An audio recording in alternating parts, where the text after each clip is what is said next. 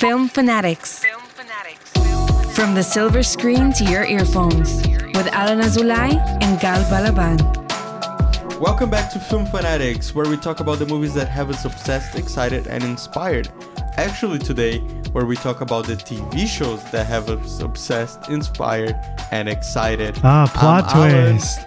And I'm Gal. This week we're bringing back our TV Fanatics mode way earlier in the season than before. TV is more exciting than ever this year. Last time we had our Emmy predictions, and so that sort of year of TV is closed, and this fall is just another exciting year for TV fans already. Yeah, so what segment are we bringing back today? We're bringing back TV Gems.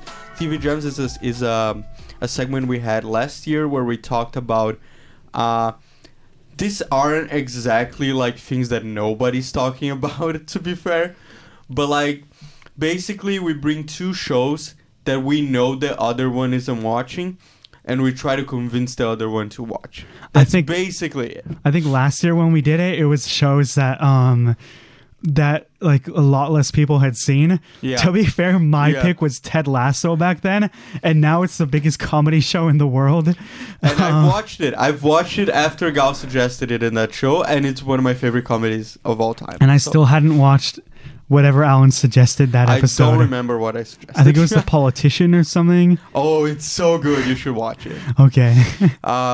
So let's start with you, Gal. With your first. Okay, yeah. So this is one that I finished already a little bit ago.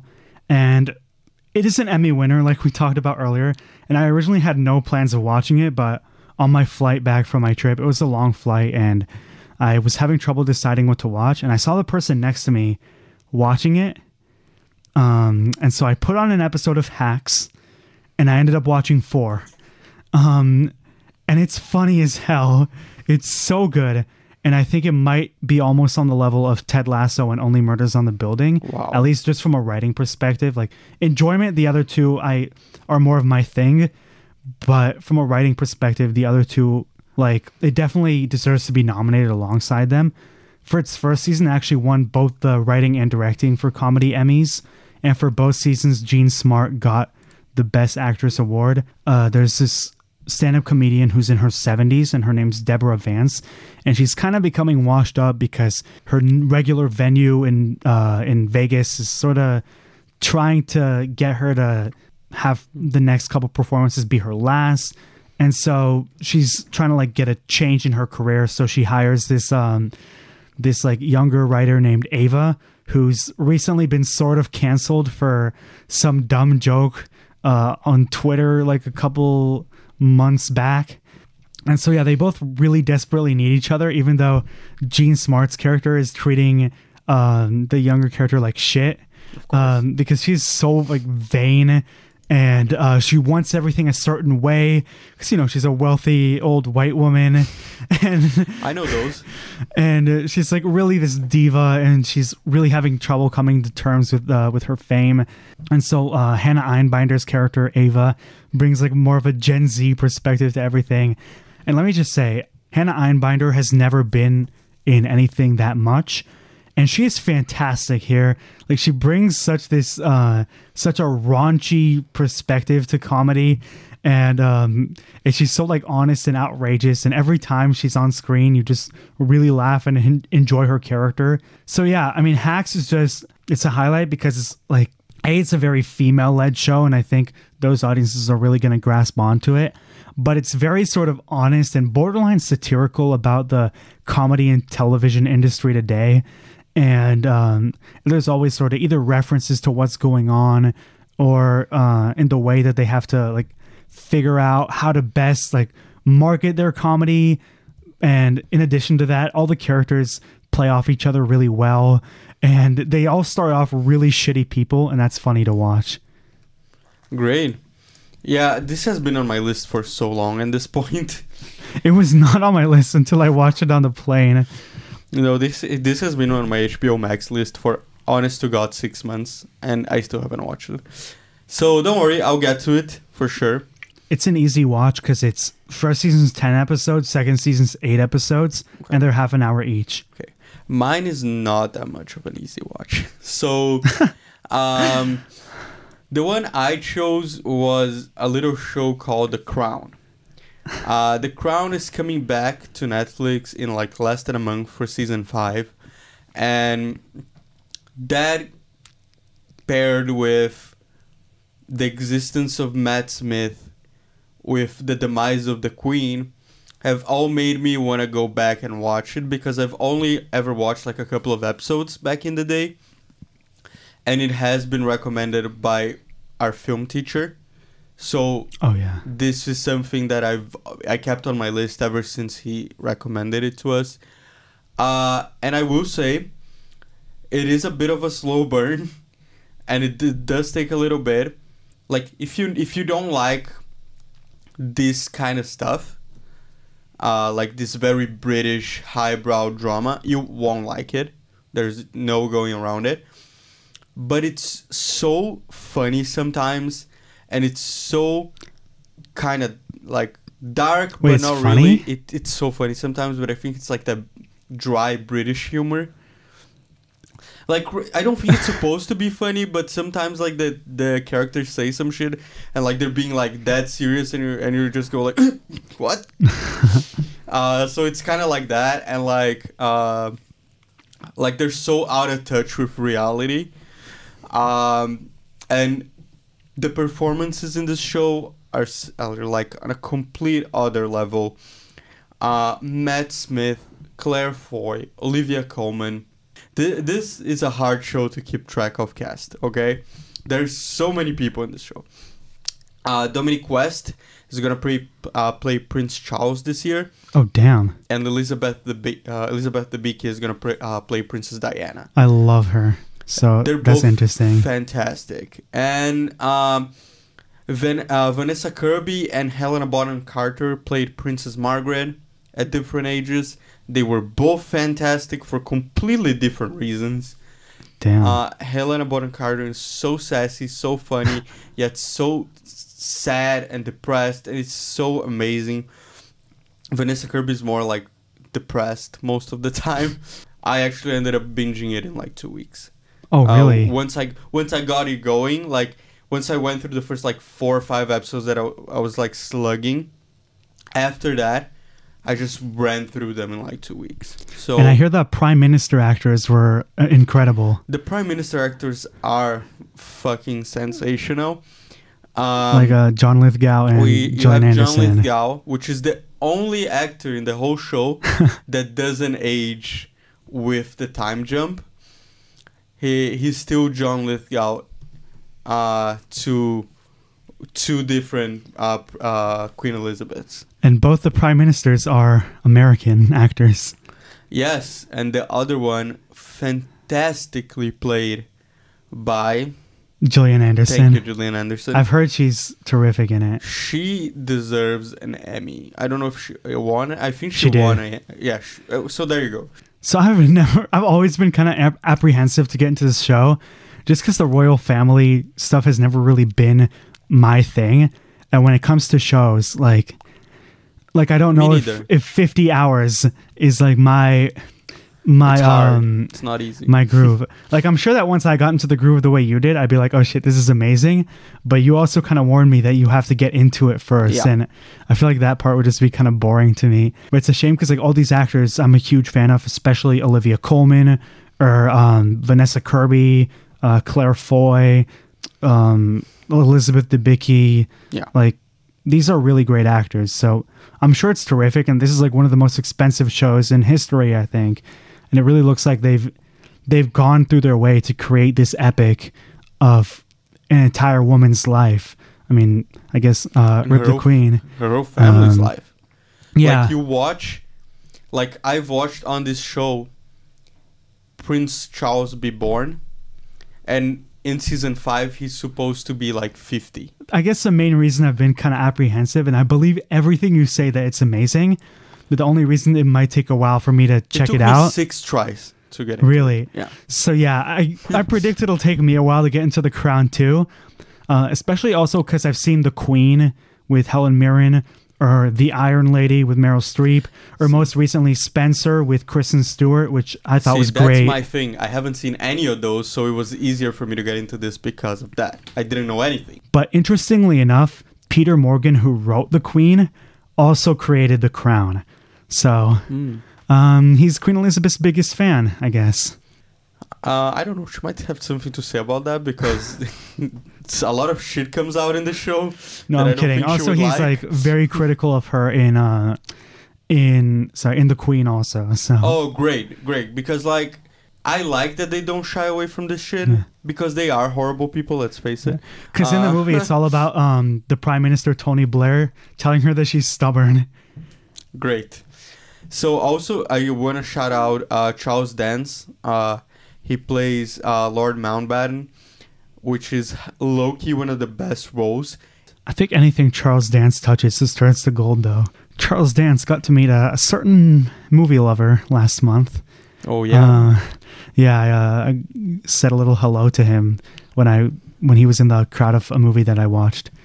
And Charles Dance took the baton, and he was great in it. He was one of my favorite actors from Game of Thrones. He played my man Lannister.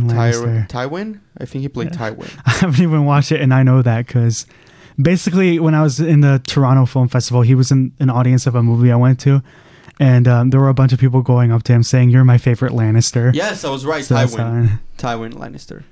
So that's a great segue, Alan. What are you watching right now? Right now, I'm watching what's probably going to be my favorite show of the year because I'm such a fucking Game of Thrones head. And it is The House of the Dragon.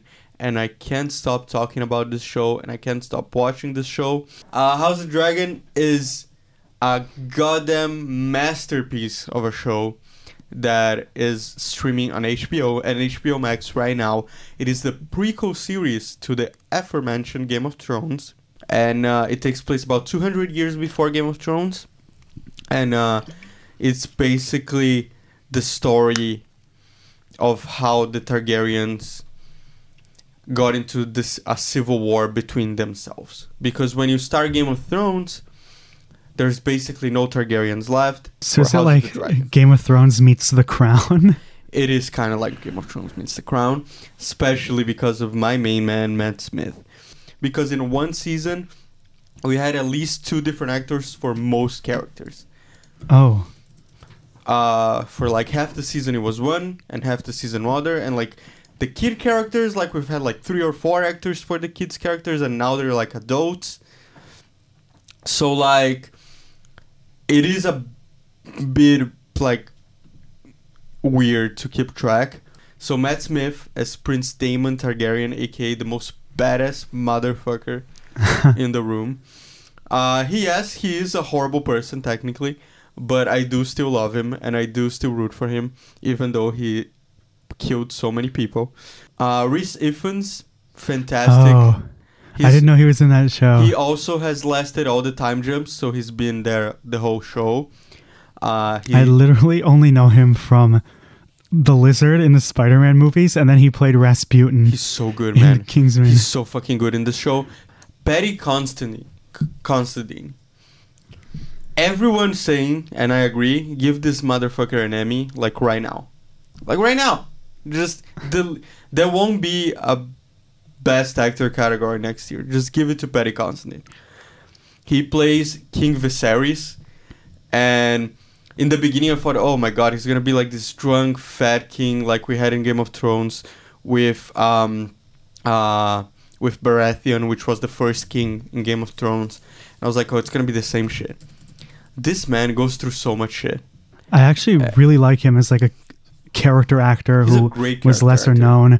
There's this movie that I actually watched and we talked about on the podcast because of you, The Death of Stalin, which he he's was in. Bad. Yeah, you're right. I can't remember. Like he's been in a lot on the side.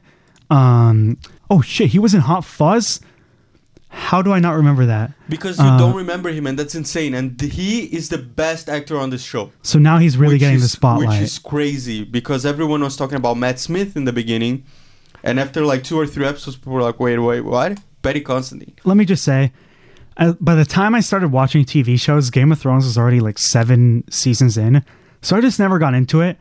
But I think after all these last couple of weeks, you telling me about House of the Dragon, I think I'll start with this and then get into Game of Thrones finally. You will want to after you watch this. Yeah. And what I was going to say is George R.R. Martin has said that Paddy Considine's character is better than the way he wrote it. Yeah. He said that if he could rewrite the book, he would rewrite it like Paddy Considine, which is probably the best compliment you could get. Yeah. George R.R. Martin is an exec here. He's an executive producer. He wasn't one in Game of Thrones. For people who had concerns after the end of Game of Thrones, what should win them back here? Like me. Like I've talked on the show that I was like, why do we need this? Game of Thrones was like whack. So what won you back here? I was won back in the first half an hour of the first episode. Because the writing in the show is fantastic, like Game of Thrones was. The direction of the show is fantastic. The cinematography is fantastic. The actors are fantastic. It's on a whole other level. Like, honestly. Like, it reminds me of the feeling I had the first season watching Game of Thrones. Of something just being just so fucking good that you can't keep your eyes out of it. And you have to pay attention to everything. Because you can't miss a single detail. Otherwise, you're fucked. Because you're not going to understand the whole season. So I'm watching something that's in the universe of a property that's somehow bigger than Game of Thrones, and it's the Lord of the Rings, the Rings of Power. So I couldn't miss this because I love the Lord of the Rings movies. I even would defend the Hobbit movies. I think they're not perfect, but they're I really enjoy them still, and I've watched them a couple times. So like I knew I was going to love the world building of this. I'm a little bit behind because I know it's already ended. I'm only 3 episodes in, and I'm enjoying it so far. I don't have as much good to say as I do House of the Dragon because I feel like the show is still getting its groove. What I do really like so far is mostly the visuals because they do a really good job of emulating the look of the Peter Jackson movies and how to make it feel epic but like justify the slow introduction into it. What the fuck's it about? Because I watched the trailers and I don't know. So far, it's, if you know Galadriel from the Lord of the Rings movies, she's the main character. Is she Evangeline Lilly? No. No, that's Tauriel. I haven't watched those movies in so long. Galadriel is played by the great Cate Blanchett. Oh, Cate Blanchett, okay. And so it's a really hard task to follow someone like her. And Morfydd Clark is playing the young version of her. Morfydd Clark is how you pronounce it, because I think her name is Welsh. And she's so far the best part. I saw her before this in a movie called Saint Maud, and she plays a fucking psychopath in that movie. So I really had to shake that off. Oh, but I watched that too. She's pretty like badass and very human in this movie. Elrond is also cool. Again, you have to play someone who Hugo Weaving played in the Lord of the Rings movies. And so that's a bit of a challenge. But so far what they're doing with him is good. Where I think it's still finding its groove is in the subplots. Again, it's ended, and I think a lot of people who are big Tolkien fans have finished it. But I'm only 3 episodes in, so this is what I've gotten out of it. It's still like a very slow build because it's only 3 episodes into. I think they're going to go on for a lot of seasons with the prequels. So what it's mostly about is like Galadriel believes that Sauron is not actually defeated, but he's come back. And, you know, we all know that he's indeed back. And because he's going to be played by Walter White in season 2. That's what we saw. Apparently, I haven't even finished this season, but someone said from the crew of the show said that Sauron's going to be like Walter White in season 2. So Hollywood needs to be stopped. So yeah, and so far the episodes have been directed by J.A. Bayona. Really? Who directed The Impossible, A Monster Calls, and Jurassic World Fallen Kingdom. AKA my favorite Jurassic World movie that everyone hates. Yeah. So far where I think the show could be a little bit better is some of the side characters. And where it's like, there's this really weird subplot where there's these 2 Hobbit kids and they find like this dude who fell from the sky and they're trying to hide him from the rest of the Hobbit community. I don't even know if they're hobbits or humans or something, but they're called Harfoots, I think. But whatever. So that's a bit of a weird subplot. But so far, I do think the visuals and the production design are something really amazing for a small screen show. It's apparently the most expensive show of all time right now. Got that Jeff Bezos money. Exactly. And so it feels very much like the things that Peter Jackson did. But where I'm hoping to see it improve a little bit is when you already start The Lord of the Rings, The Fellowship of the Ring, for example, even though it's really slow with the world building, I felt like at that point there was already more soul to it. Like you see Frodo and Sam hanging out. You see like Gandalf, like he's somehow making jokes, or Aragorn. Like you see all the sides of him. So far, I think it needs to get into the groove more of the soul of the characters. Yeah. And I've only felt that so far with Galadriel, who, again, I think she's done a really good job, the actress. But again, I'm only 3 episodes in, so let's see where it goes from here. Awesome. I'll definitely get into it. I think my reasoning not to getting into it is similar to yours with Game of Thrones. I haven't watched The Lord of the Rings in like years, so I want to rewatch that before I watch the show. I'll gladly rewatch The Lord of the Rings movies with you. Great.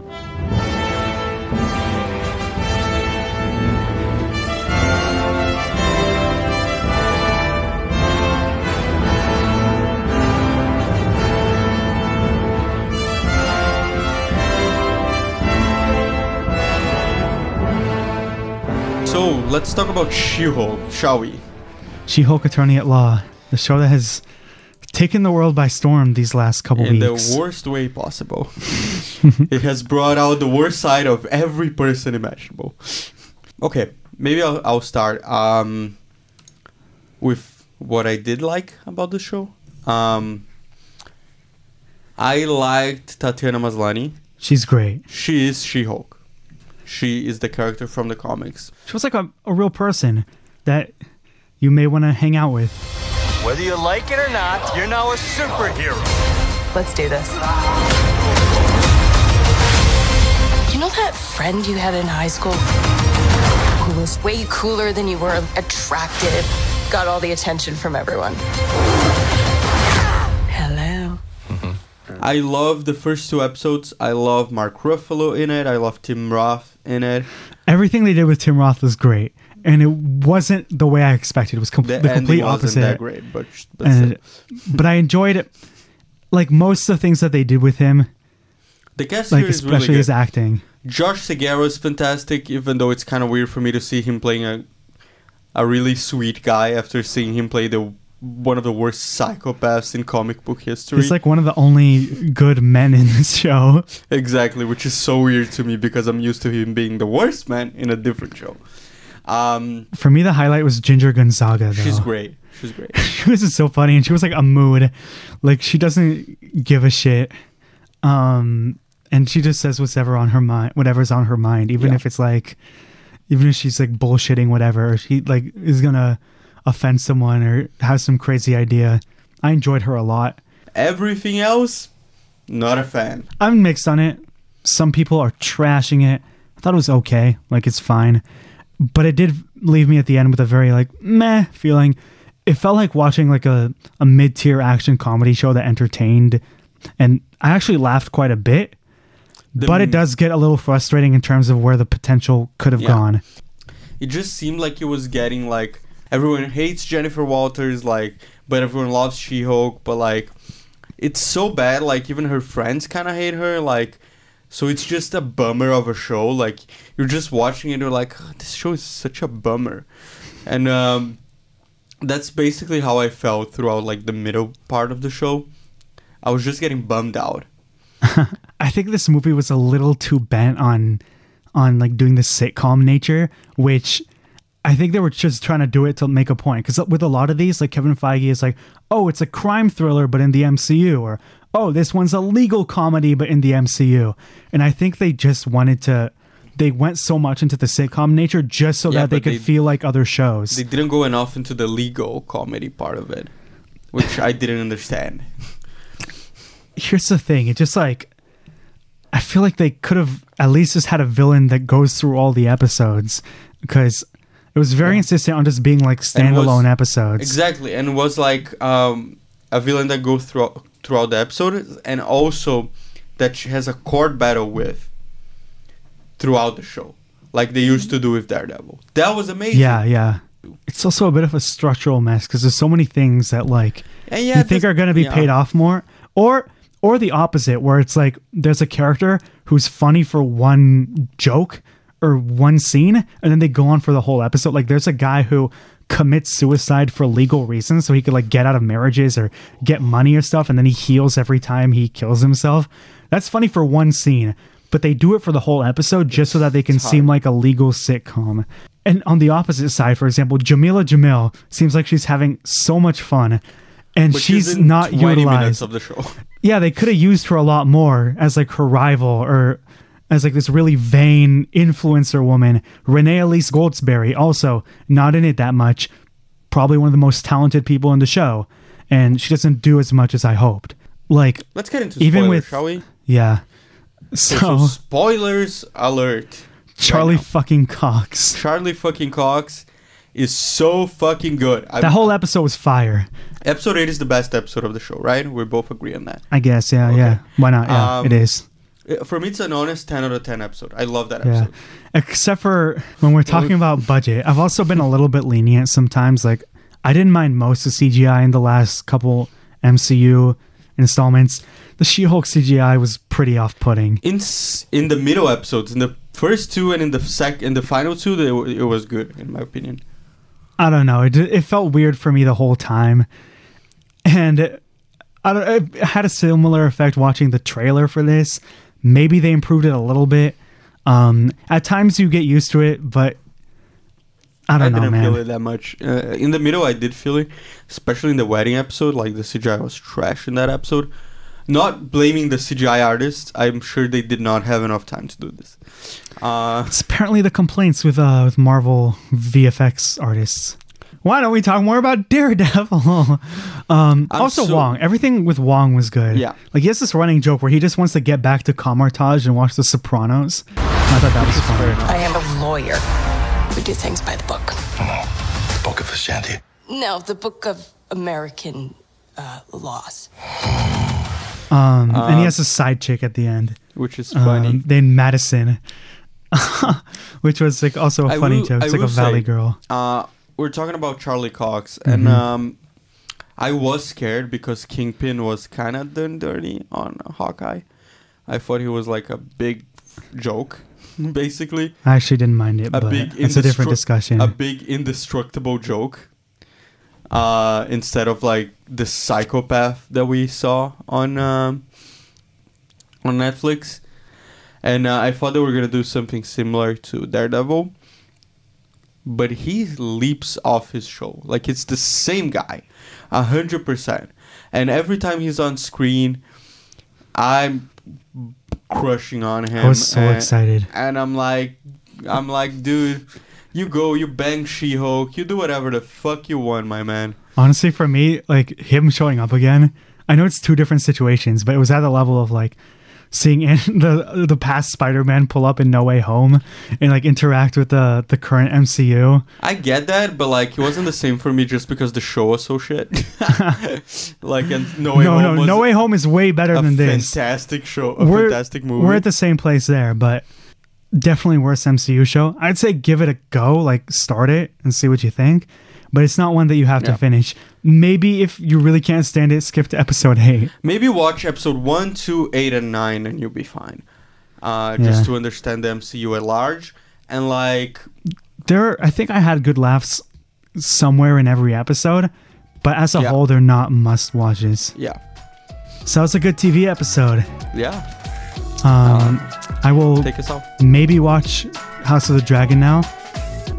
I don't know about The Crown. I'll probably watch House of the Dragon. Maybe Pax. We're not as excited as we should be about each other's face. Nope. But I do want to watch House of the Dragon. I'll give you that. And we will give you much more exciting content soon. More reviews, guests as well within Season 3.